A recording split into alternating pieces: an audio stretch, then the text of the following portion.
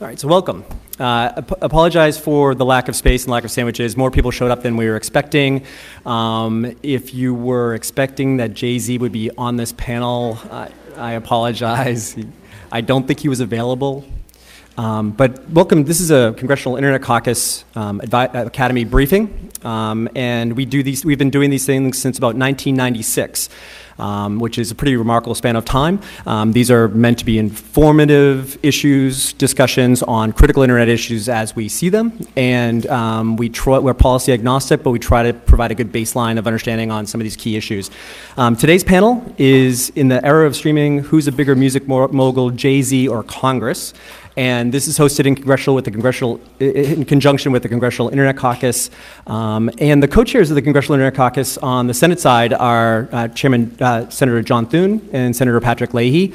And in the House side, it's Congresswoman Anna Eshoo. And just recently, a few weeks ago, Congresswoman Eshoo announced that Congressman Doug Collins from Georgia would be the new co-chair on the House side of the Congressional Internet Caucus, and we're thrilled to have him. The reality is that for members participating in briefings and hosting briefings in conjunction with us, without any particular policy approach or advocacy is really a brave thing to do, and they just want to have more information and more education on these really difficult issues. So I really appreciate their help and their support on that kind of mission. So my name is Tim Lorden, and I'm the Executive Director of the Congressional Internet Caucus Academy. For a little bit of housekeeping, we'll be live streaming this, and it'll be on C-SPAN today live on cspan.org, but also tonight on primetime on C-SPAN television. The hashtag today is Music Moguls, and you can follow along at NetCaucusAC. We will also podcast the audio and video of this afterwards. So let me just start off by kind of setting the stage here. This is supposed to be an educational event. We are using the kind of title of who's a music mogul, Jay-Z, Congress, as to illustrate the fact that what a lot of people don't know is that since the beginning, Congress has been very, very, very involved in music. And a lot of people don't know that, and a lot of people don't understand where Congress is involved in the federal government, and Congress has oversight of those things. But you'd be kind of surprised to find that out, and we're gonna go into more detail on that in just a minute. So as far as the speakers go, I'll introduce the speakers in a second, but there's a lot of players in this marketplace, and it's really hard to understand. And I apologize, there should be about 20 people up here at least representing different perspectives. We just didn't really have the space or the time to do that.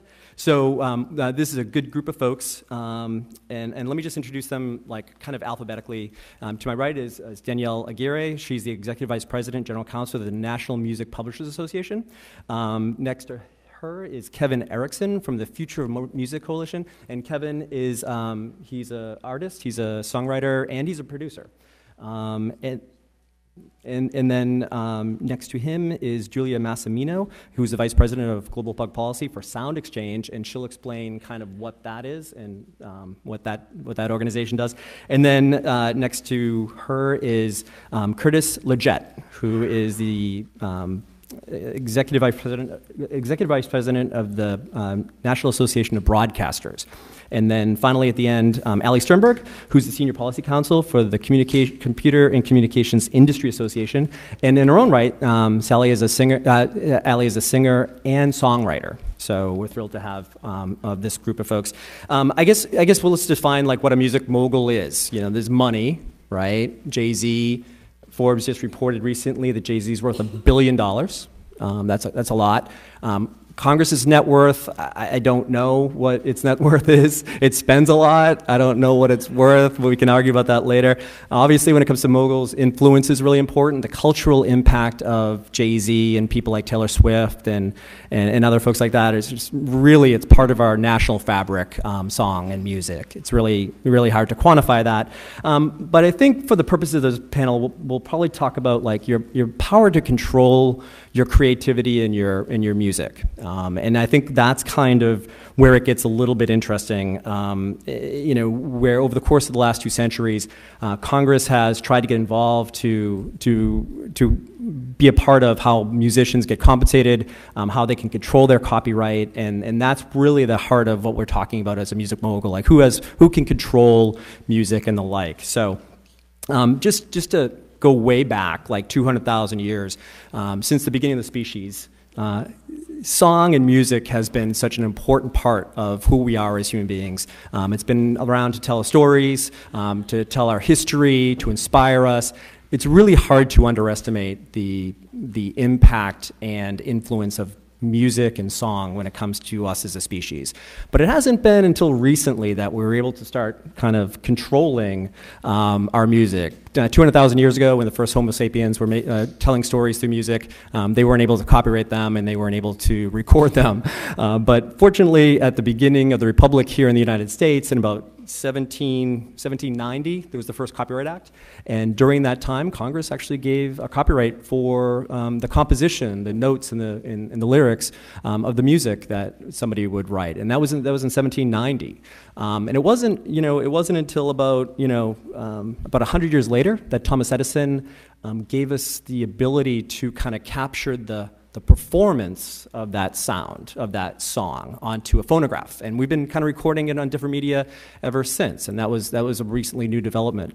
And then finally, over the last century or so, we created new ways to kind of take that sound recording of that music and transmit it to larger audiences. So we had broadcast radio came about in the early part of the 20th century. Then we had cable television. Then we kind of launched satellites into space. And then eventually the internet came along. So there's been all this new development on how we can kind of transmit the sound recordings, and that's where it gets really complicated. It was pretty easy 200,000 years ago. Nobody had any rights to do anything with their music. They just sang songs around the campfire. It's a little more complicated today.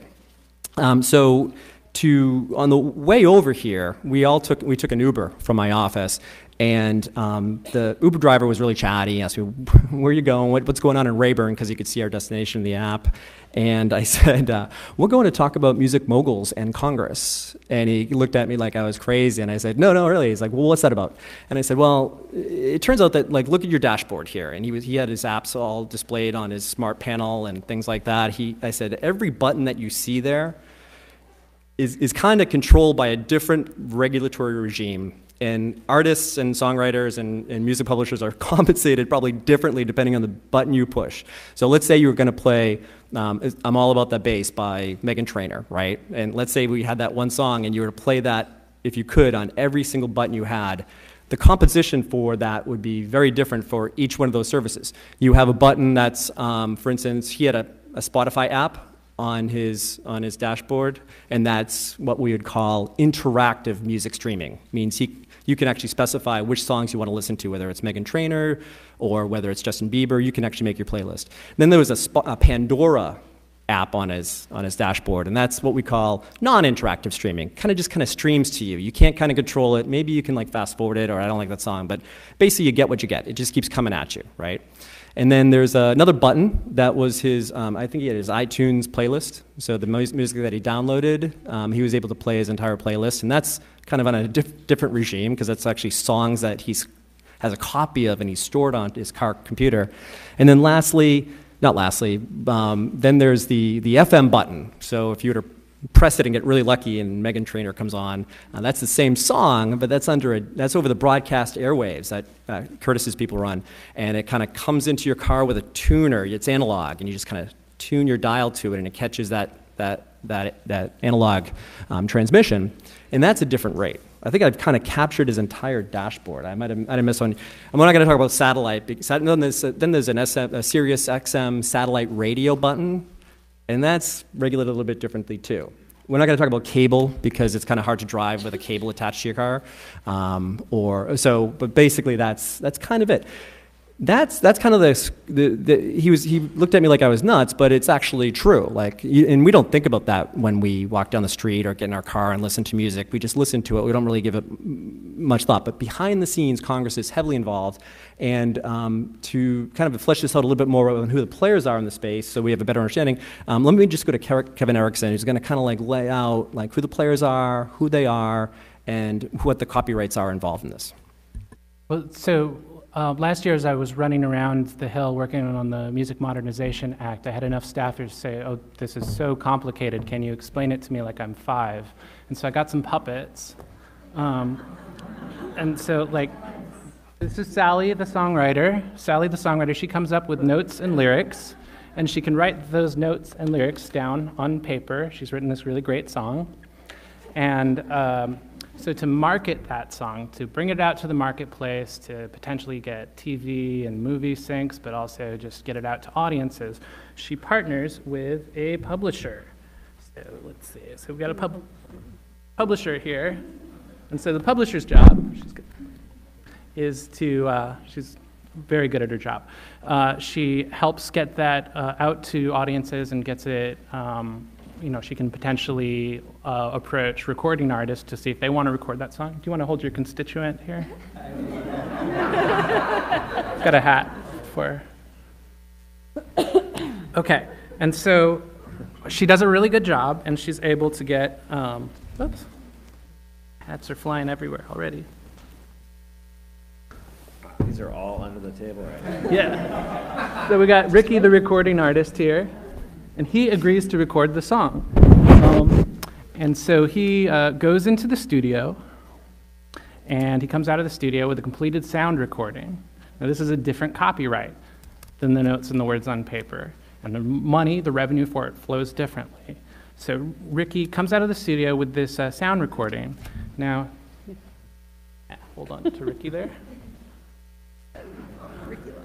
Ricky's losing his hat. Ricky partners with a record label. The record label helps Ricky market that sound recording. Now, often they fund the sound recording, and so they own the master for the sound recording. They own the intellectual property right embedded in that sound recording. I want you to notice that their hats, can you hold two of them? Yeah, of course. I want you to notice that their hats are different colors here because we've got 2 sound recordings. Red hats here, those are the notes and the words, the musical composition.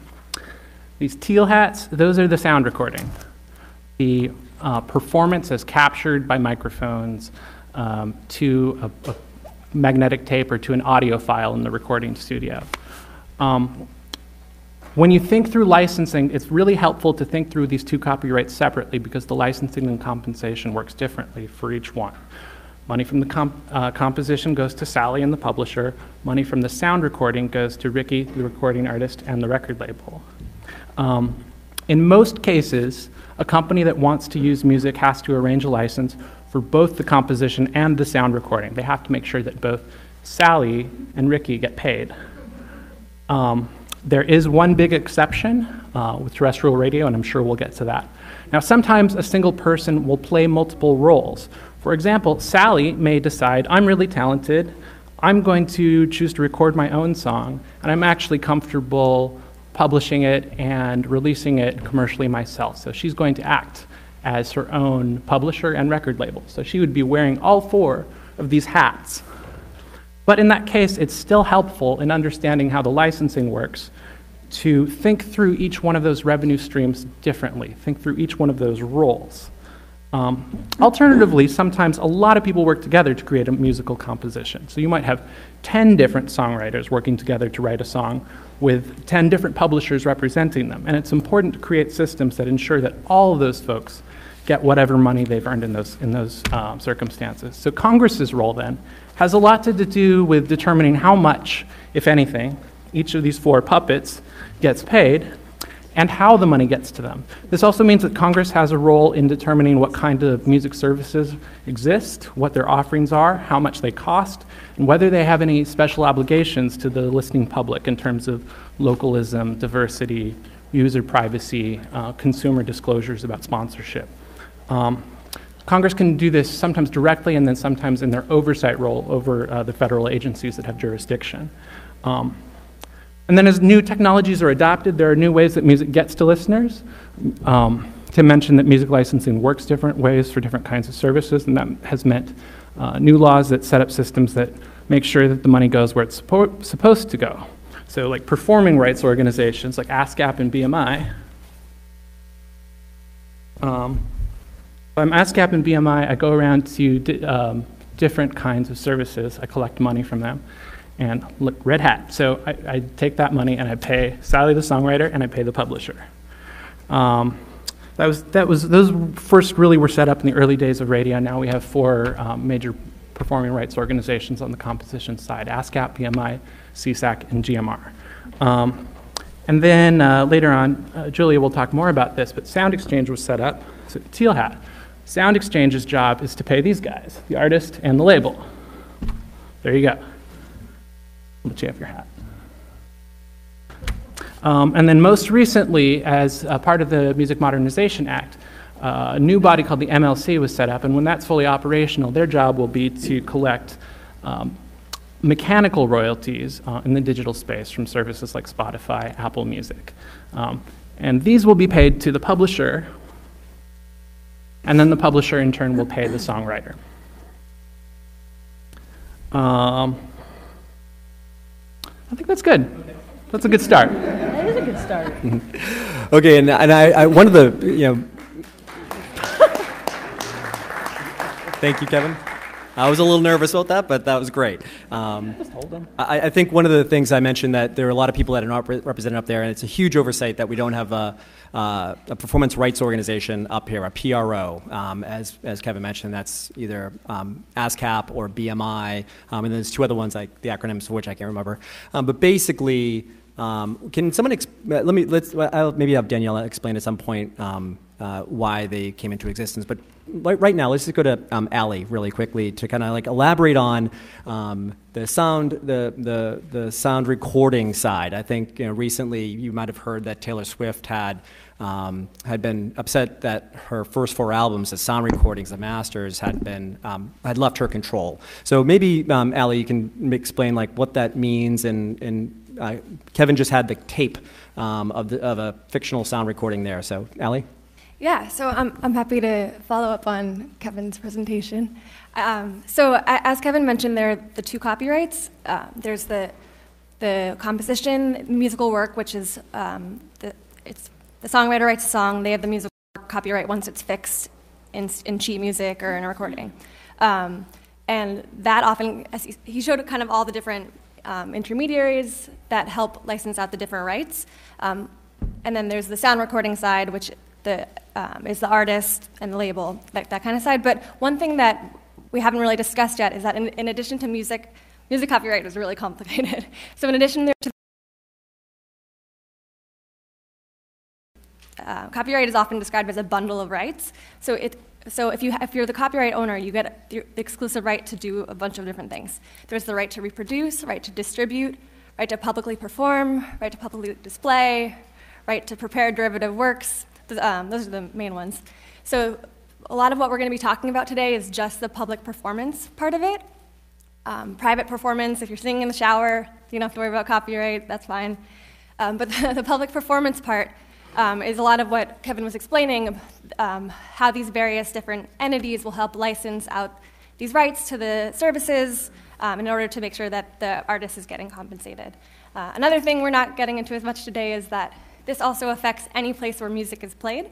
So that's both restaurants and bars that have just the radio or Spotify or Pandora or other services playing in there.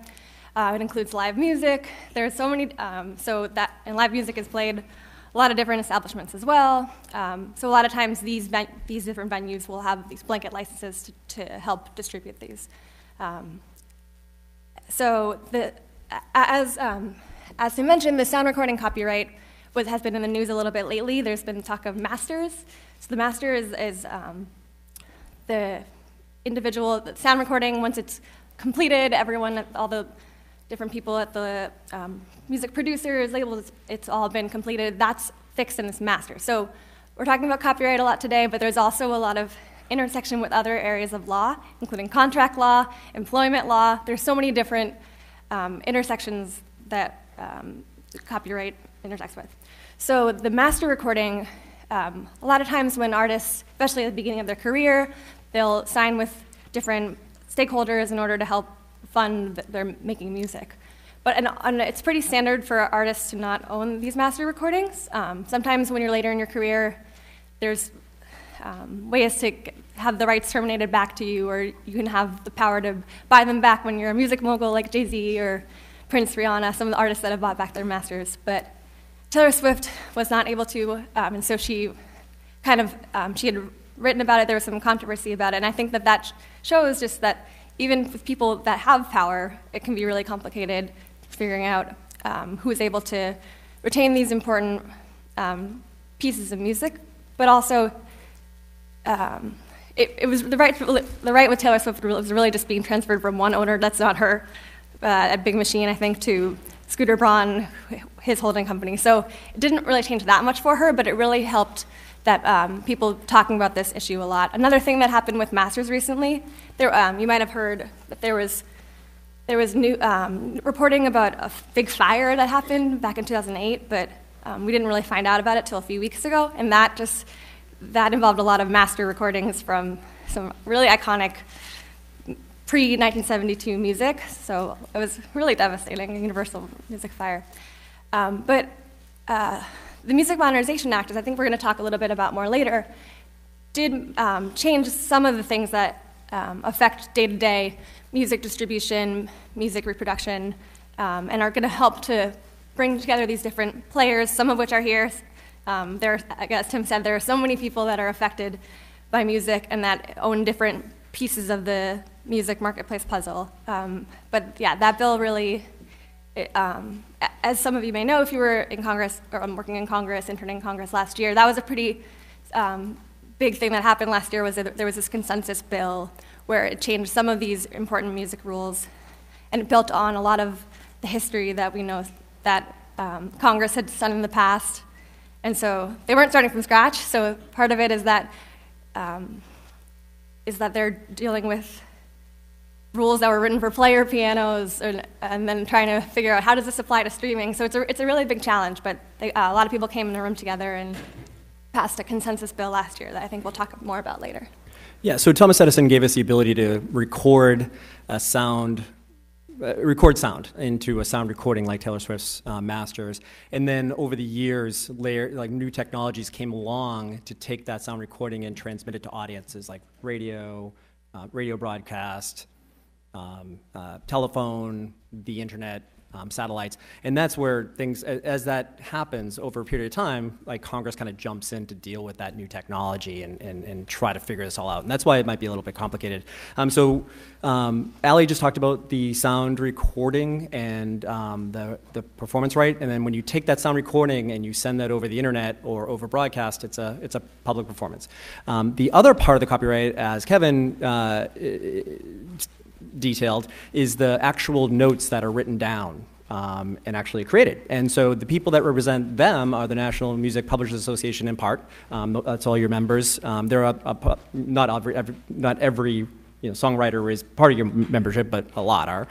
So Danielle, if you could explain, kind of elaborate on the composition copyright and what it means and why it's important in the different types of transmissions that we have. Sure. Hey, everyone. I'm Danielle. I'm from the National Music Publishers Association. We represent publishers and their songwriting partners. I'll get into it a little bit more, but there is a very well-known songwriter based out of Nashville named Lee Thomas Miller, and he says often, he's testified on the Hill a number of times, that songwriting is America's smallest small business, and it's true. But it also happens to be one of the most heavily regulated by Congress. It has almost 75% of its revenue regulated by Congress through various laws, as well as what I'll get into later, consent decrees that are governed by the Department of Justice. And it's a very small industry. It's the entire industry both publishers and songwriters, is probably a $2 to $3 billion industry in the United States. And if you think about how you listen to music today, whether it's Spotify or Apple Music or SiriusXM, you know that any of those companies individually have multiple billions more than our entire industry, and yet are not as heavily regulated. And so it is interesting because when you think about how you listen to music, what you probably don't know is how music is originally created by songwriters and then help to be distributed by publishers who help songwriters in a lot more ways than just distribution. They give advances to help songwriters create music and live while they're creating music. They help them partner with other writers so that they can write songs. They help them partner with artists so that they can record the songs. All of that is heavily regulated. And for the most part, the royalties that are received by songwriters and music publishers are set by the government. They're calculated by the government, and they're calculated in proceedings that people like me at NMPA and others have to go to every few years to actually almost do a trial to set what the rates will be. And so, when I was thinking about this panel and thinking about, who's the bigger music mogul, Jay-Z or Congress, I think when you're thinking about Jay-Z's sound recordings, you're thinking, I don't know, he's pretty powerful. But the funny thing is, if you think about him for the songs that he's written, he's probably not as big of a music mogul as you think. Because for most of his rights, for most of the songs that are played over Spotify or Apple Music, he doesn't have a chance to say, no, you can't use my songs if you don't pay me the rate that I think is a fair rate. He has to let those digital services use the songs and distribute the songs as a songwriter. And so, very briefly, because I think they've gotten into this a lot already, we're going to talk about two of the rights. There are a number of other rights, but two of the rights today. One is called the mechanical right, and that really is the copying and distribution. So, going way back to the mid-90s, we're talking about CDs, literally pressing CDs and distributing them. We're talking about downloading songs on Apple Music. Now we're talking about interactive streaming on Spotify or Apple Music or Google Play or any other Pandora Plus.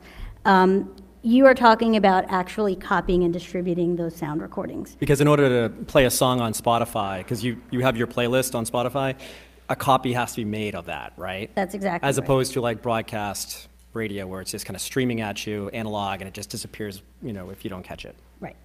And so the mechanical right was first set in 1909, as Ali said, for player piano rolls. And up until recently, probably actually worked fairly well.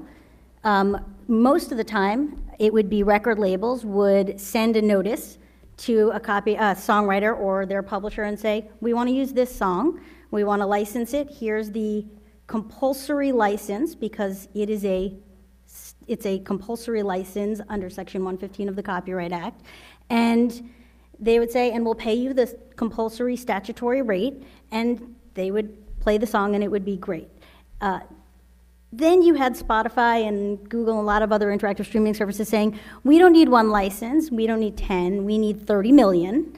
And it became a lot more complicated to serve individual compulsory licenses for 30 million songs or musical works. We'll get into how we've tried to fix that in the Music Modernization Act in a little bit. Then you have performance rights, and those are represented by performing rights organizations, the two largest being ASCAP and BMI, the other two being GMR and CSAC. ASCAP and BMI are governed in large part by a regulatory structure set up in 1941 through consent decrees that were entered into with the Department of Justice. Does everyone know what a consent decree is? It's when the Department of Justice, from a competition perspective, jumps in and says, well, you guys control all these songs, and there might be some competition issues. So they bundled ASCAP and BMI. Each has separate licenses for these works. And they brought them into a consent decree so that they could oversee the competition aspects of those holdings? So those 1941 consent decrees still exist today. And today, performance royalty rates are set by 2 federal judges in the Southern District of New York, where royalty rates can't be agreed to through negotiation with licensees. And for performing rights, that's almost everything you listen to on your car dashboard. That is interactive streaming services, that is Pandora, it's XM Sirius, it's almost everything. That implicates a performance right for which songwriters get paid. So I don't know if you want me to stop there. That's good. And I think I apologize for not having a performance rights organization up here like ASCAP BMI. I think they would articulate it as, and I hope I don't misstate this, is that in a lot of ways musicians, when it comes to their rights, they could go around individually. Like Jay-Z could write a song, and he could go around individually to every one of the, how many broadcast radio stations are there, Curtis? 14,000. Jay-Z could go all of them and try to negotiate a contract with them, and then he could go to all the other different venues that are playing his music and try to negotiate a rate. But it's like I think Jay-Z decided he was going to join ASCAP. I believe he's a member of ASCAP, and that they kind of do that for him. And that's kind of why those performance rights organizations exist, because Jay-Z kind of wants to focus on the art and not negotiating with every broadcaster. Curtis? And I think what's important to state about all of this is you're hearing this is unquestionably a complicated landscape, and it's further complicated by the fact that sort of each segment of the landscape is treated differently. A lot of it has to do with historical anachronisms. You've got Congress having a hand in one piece. As Danielle points out, you've got a Justice Department consent decree that governs the public performance right with musical works. But I think if you step back from it, what you are looking at is this, that you have a lot of rights holders in this space. And as a broadcaster, a streaming service, a restaurant, a bar, any one of whom is publicly performing music and is subject to either one or both of the copyrights and the need to secure permissions under, as ascribed by law, it is just incomprehensible as to how any licensee would do that. And from the rights holder's perspective, there's a real policy interest in ensuring that it is not just going to be the rights holder that's affiliated with a major record label or a major music publisher who is able to get their music out into the ecosystem, but you want everyone to have that access. So for better or for worse, the different areas of this law are really put together to attempt to enable efficient, pro-competitive licensing from the licensee side, but also the ability of rights holders to get their music out there in a world where you are talking about millions of works, millions of rights, and this could easily, I think, skew into a landscape that is dominated by major players. And luckily, that's not what we have for the most part in the music space in this country.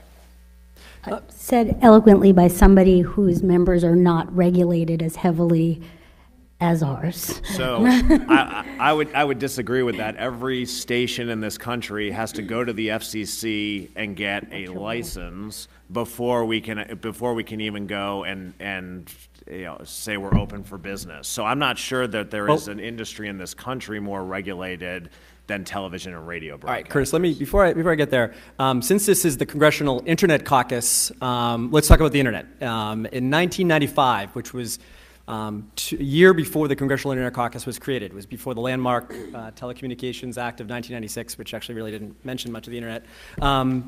There was something called the Digital Performance Right and Sound Recordings Act of 1995. And as Ali kind of said, and following up on Kevin, there really wasn't a copyright for the the performance of the sound recording. But Congress kind of stepped in 1995 to deal with some of these digital issues, right, and digital streaming. streaming. And when I say streaming, kind of like the Pandora model or the cable music model, where the stream just comes to you, song after song after song. You kind of pick a genre, maybe, but you can't select which playlist what actual songs you want to play. So Julia is very involved, in her organization, Sound Exchange, is kind of a function of that act in 1995. And Julia, if you could explain what that act did and how your organization came into being. Sure. So we're going back because I love the way that Kevin laid this out, because it really is, like, you have to remember that there are two separate copyrights. So Sound Exchange Works was created at our founding. We were about making sure that artists and their record labels were compensated for the use of their sound recordings. I was going to start talking about the 1995, these two laws were passed, one in 1995 and one in 1998, by saying we're really going into ancient history. But when Tim started talking about his Uber and saying 200,000 years ago, I realized that this isn't that much ancient history, but it feels like it now. Because in 1990, if you think about the music services that were popping up and music being distributed over the internet in 1995 and in 1998 were really different landscape and really different players than we have now. So in 1995, sound recordings were the only performable copyrighted work that did not have a performance right in U.S. law. So that means that at that time, Ricky, the recording artist, and his label didn't have a right to be paid when their sound recording was played, whether that was over the radio or over a digital music service. So just for perspective, the kinds of works that did have a performance right and do have a performance right: musical compositions, motion pictures, dramatic works, plays, literary works, and pantomimes and choreographic works. Pantomimes have a performance right under U.S. copyright law, but sound recordings did not. And so in 1995, members of Congress were hearing about new digital music technologies like satellite and cable music services, and the reality that those distribution of music over those services was likely and was already disrupting the ability of recording artists and record labels' ability to recoup their creative investments and their work. So right at that moment, that they were making returns on their investments in that work through physical sales, through CD sales, and so Congress stepped in at that point and created a new framework. And that new framework came in the Digital Performance Right and Sound Recordings Act of 1995 and the Digital Millennium Copyright Act of 1998, or the DMCA. And so those two laws did a lot of things in U.S. copyright law, but since Tim's asking me to talk about sound exchange and treatment of sound recordings, I'm going to talk about 4 things that those two huge laws did. First, importantly, they granted a performance right in sound recordings for digital audio transmissions only. So not the full performance right that musical compositions enjoy, but only for digital audio transmissions. So that means performances or plays on digital music services, satellite music services, cable music, so the stations that are way at the top of your cable, on your cable box, if you have a cable box still, webcasting services like Pandora, satellite radio, I would say like SiriusXM, but it is in the United States only SiriusXM, and also Curtis's constituents, FM radio stations that simulcast online. So when they simulcast digitally, yes, the radio, okay. Right. So if I am sitting at my desktop listening, as I did when I first moved to Washington, D.C., and I listened to my favorite radio station from home in Texas, that's what we're talking about. You wish you would still do that. I don't think that I don't still do that. I'm not going to give a shout out to the station, but you know. All right, so At long last, there is finally a performance right for sound recordings in the law, thanks to these two laws in 1995 and 1998. And in exchange for that new right, sound recording copyright owners were subjected to a compulsory license for the use of their music by non-interactive digital music services who complied with a bunch of other regulations under the law that I don't want to go into right now. But I want to make sure everybody understands what those two things mean. Yeah, and if you could explain First, what compulsory means. Right, that's where I'm going to start, because Danielle talked about a compulsory license, and this is hard because we have done, because we were all worked together on the Music Modernization Act, we have done hundreds of meetings about this subject, so sometimes it's hard to remember. There are terms that that aren't intuitive. A compulsory license means, so here's this industry that has waited for decades and decades to get a performance right in U.S. law. But in exchange for getting that limited digital performance right, we're also subjected to a compulsory license. And what that means is they are required under the law to let services that I'm going to define in just a second use whatever music they want. So they get the performance right, but they don't have the right to control who is using the sound recording.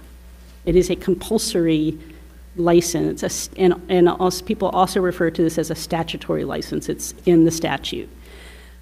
And it is for non-interactive, and you talked about this a little bit, Tim. That means basically radio-like. It's not on demand. You can't decide what the next song you're going to hear is. You might be able to say, I want to hear recordings like this one, but you can't decide the exact thing you're going to hear next. So compulsory license for non-interactive digital music services, and royalties collected under that license, under the law, were split 50-50. Half of the royalties went to the copyright owner, who is usually the record label, although there are many artists today who own their own mastered recordings. Usually when we say copyright owner on the sound recording side, it means the record label. And 50% to the artist. 5% of that artist share under this, for these royalties, and this is all in Section 114 of the Copyright Act. So people refer to this as the 114 license. 5% of those royalties on the artist side also go to a fund called the AFM SAG-AFTRA Fund, and that fund, those royalties are distributed to all of the non-featured performers on the recording, so backup vocalists, backup musicians. And that is unique in the recording industry, that those artists share in the royalty stream from the recordings. Okay, so the third thing that these two laws did related to sound recordings is it also, because the performance right was created, it established the ability for copyright owners to enter into voluntary licensing agreements or direct licensing agreements for services that were not eligible to use this new compulsory license. So now you have services that want to use everything, and you have service and can use this brand new compulsory license, and you have services that maybe want to be on demand, or you have services that want the right to play a whole album straight through. They can go to the copyright owner directly and try to negotiate a license. So just pausing for a second there, that means if you want to start a digital music service in the United States, you have two choices. You can push the easy button and you go over to the Copyright Office and say, hey, I'm starting this service up and I'm planning to rely on the 114 license. And they will tell you, go to Sound Exchange, you've given us notice, you've paid this, I think it's $25 or something, you've answered 3 multiple choice questions about your service, and the rest of it you're going to deal with Sound Exchange to pay the royalties. Or you can start an interactive service, or you want some other special capability than what's required to use the compulsory license, and then you go to every copyright owner for those sound recordings that you want to use, and you negotiate a licensing agreement. So you can see that this created some efficiency for services that wanted to get off the ground quickly. As long as they're non-interactive. That's correct. All right. So the fourth thing that these two laws did is Congress looking and realizing we're creating, the system we're creating here is going to be millions and really in billions of small transactions between many, many, many, many tens of thousands of people. So they called for a collective to be formed to administer that license and all of those transactions. And so in 2000, the industry started forming that collective, and in 2003, Sound Exchange became the independent, not-for-profit collective with full representation of the industry on its board. We have an 18-member board. It is half copyright owners and their representatives, and half representatives of artists, both artist unions. We have 2 artists on our board, artist representatives, managers, lawyers. And since 2003, we have been this independent collective with the duty to represent the entire industry before the Copyright Royalty Board that sets royalty rates for all of the types of services that want to avail themselves of this compulsory license. You can imagine at the time, there wasn't, when this license came into being, there wasn't a single registered artist. So we established this collective.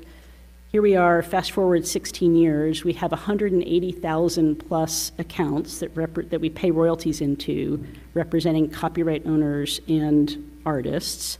We're collecting royalties from 3,000 plus services that are relying on the compulsory license. And we now have a repertoire database of sound recordings in the tens of millions. And we also administer some of those direct licensing agreements because we have built this platform for that purpose. Okay. So essentially the statute, the 1995 Digital Performance Rights in Sound Recording Act, in a way created your organization.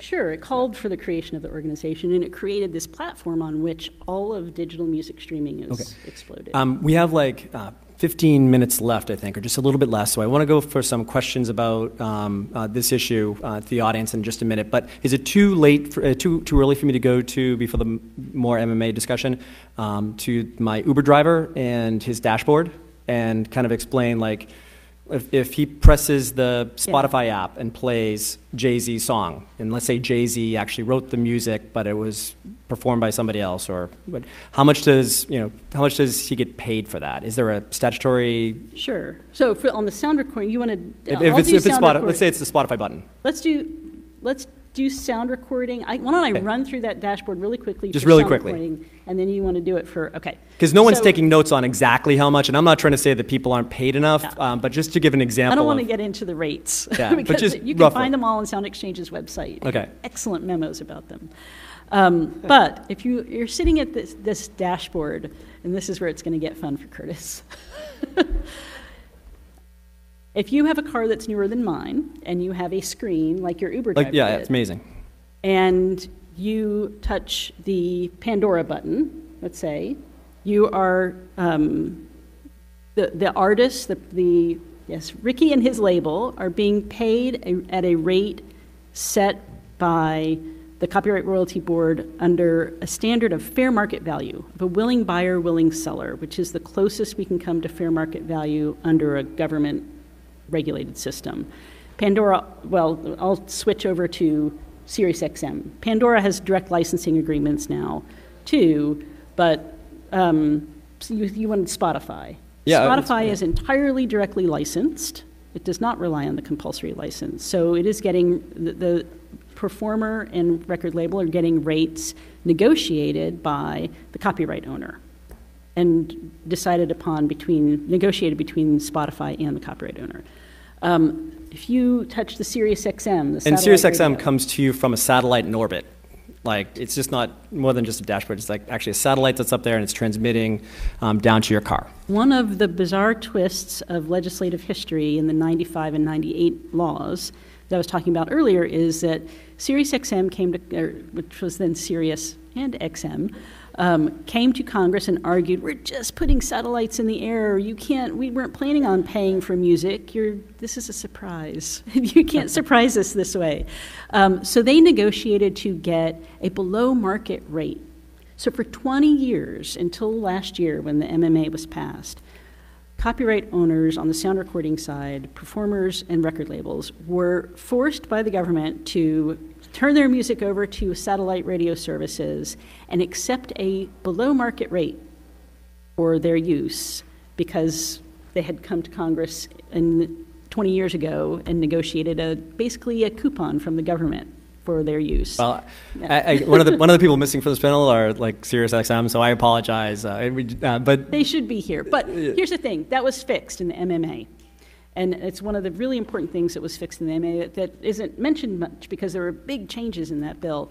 And so now, going forward, when rates are set for SiriusXM, they will pay a rate that's set at fair market value, which is a good thing. And then if you're listening to FM radio, and anybody can jump in on this one.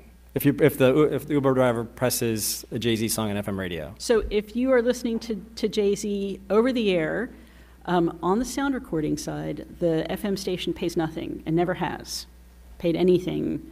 So no recording artist has ever gotten a penny from FM radio because there is not a performance right that covers FM radio. The sound recording. And Danielle, does on the publisher side, on broadcast radio, on the FM button, does Jay-Z get paid as a publisher?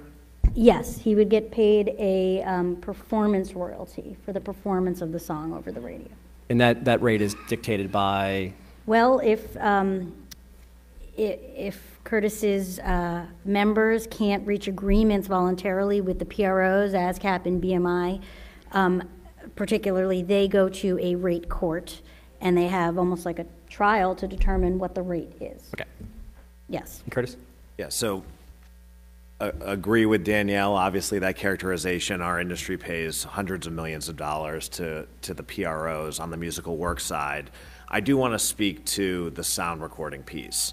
I mean, as everyone in this room is well aware, Congress is about the gives and takes of balancing policy. And broadcast radio and policymakers we have seen for decades recognize the value of what our members do that is distinct from every other service that's been discussed over the course of this panel, because what we offer is completely free. All right, so we are not Apple Music, we are not Spotify, we are not SiriusXM, we are not Music Choice, which is your cable music service. We offer something that you don't need to pay a subscription for it, and you don't need to sign up for an expensive data plan. It is completely free over the air to listeners, and Congress has agreed with our listeners and our membership, who has implored over the course of decades for establishing and maintaining a legal framework that enables that. I would also say that our members, our stations, are uniquely locally focused. So, there is a reason that you have a local radio station, whether you're in New York City, whether you're in Washington, D.C., or whether you're in Helena, Montana. And again, that dissemination has led to some balances, some gives and takes that have persuaded members of Congress to recognize that those digital services, when they were writing this act in 1995 and 1998, are different. And that when local radio stations simulcast through a stream, they should be treated just as Pandora is treated for its non-interactive service. But when we are doing what the FCC has licensed us to do, which is to offer an analog and sometimes digital signal completely free over the air, to 240 million listeners a week, coupling it with local service, news, weather, emergencies, et cetera, there's a different legal framework for that. And are you going to lead? Okay, so there is a different legal framework for that, and it really is more an anomaly of history, and that we don't have time to go into right now, but there have been that has to do with the advent of songwriting which was about 200,000 years ago, according to Tim, and the advent of the recording industry, which was not nearly as long ago, and the advent of radio, which was between those two things. But we would submit that radio is a music service that is ad-supported. They don't do it out of the goodness of their heart. They do it because they make $15 to $17 billion a year selling ads, and they do that against the audience that they draw. And they draw that audience largely playing music, which they don't pay for they don't pay for the sound recording. So that we think that to say that there are local radio stations, and often when we talk about and argue for the creation of an FM performance right, what we hear is, oh, you're going to put small local radio stations out of business. And we have absolutely no incentive or interest in doing that. But we are interested in them, like all of the other digital music services do, sharing the profits that they make from music with the people who make the music. And just to, sorry. No, go ahead. To jump in from the digital music services perspective, in addition to the point I made earlier about how it's complicated, it's also really expensive, and the cost of getting it wrong. In copyright, there's statutory damages of $150,000 per work, and so there's so many individual songs that a service would need to get to be useful for users. If you want to have there to be a music service, you want to be able to listen to what you want on it. So there's so many different licenses you have to get, the transaction costs. It's really complicated from a copyright standpoint. It's expensive. You often lose money on it when you're trying to do everything legally and making sure the money goes to the owners of the rights and the artists and the songwriters and all the various intermediaries in between. So it's complicated, it's expensive. There should be more music played and enjoyed legally, but there's a lot of history here. Another thing we didn't get into was that haven't really discussed is how the sound recordings were covered by state law until 1972, and so there's all this litigation over that, and so it can be really complicated to follow the rules, even when you're trying really hard and you have all the lawyers. So for people that don't have that, it gets really complicated when you just want to listen to music the right way. Just to make one point. One, we didn't get into even the MMA, which was passed last October, right, which, at least for purposes of Section 115 for songs, made it a lot easier and more streamlined for digital services like Spotify to license and hopefully now properly pay copyright owners. But, let's not forget that we all love music. We all love listening to music, and some of you out here may be creators and make your own music, either as songwriters or as recording artists, but that those creations are copyrighted, and if you can't license properly, you don't have to use music.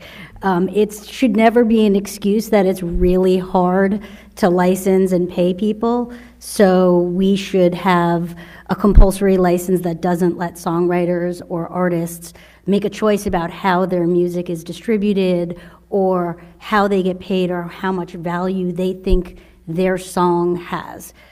So I just want to make sure that we all take that away from here. If there's one thing you take away, it's like when you create anything, as a creator, you want it to have value. You want to be able to say how it's used.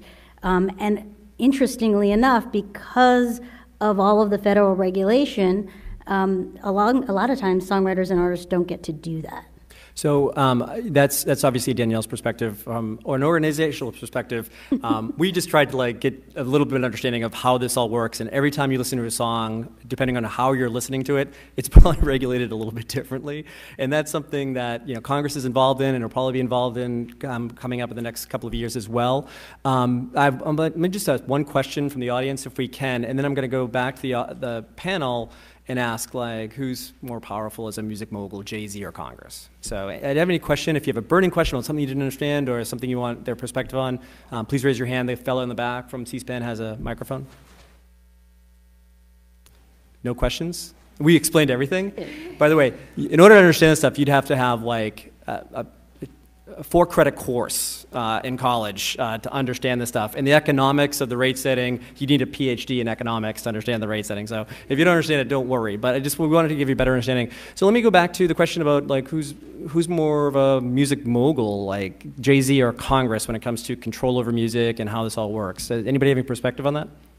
I think I touched on it before, but I certainly think from a songwriting perspective, just because of the heavy regulation, I would say Congress. Congress beats Jay-Z.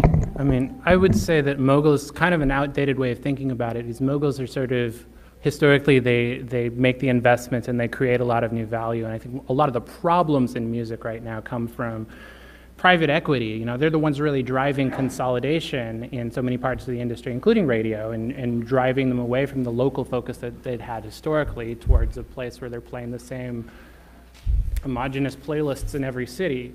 You know, they don't necessarily have artists or songwriters or other workers in mind, but they don't necessarily have to have the public interest in mind, or cultural diversity, or the sustainability of all of our precious cultural traditions. So I think that's what the real power comes from: creators in Congress working together to create a future that works for all of us.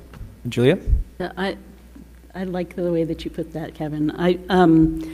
I think in as much in the space and at the level that the Carter family creates and puts music out there, what they have control over, they're clearly in control. But there is a lot that Congress does to control their ability to make money from their own work, and that's kind of the unfinished business. So I would say Beyonce. I was going to say that. I'll still say Jay-Z, just simply because of the absolute level of success. But I'll also say that Jay-Z and artists/songwriters of that caliber are the exception.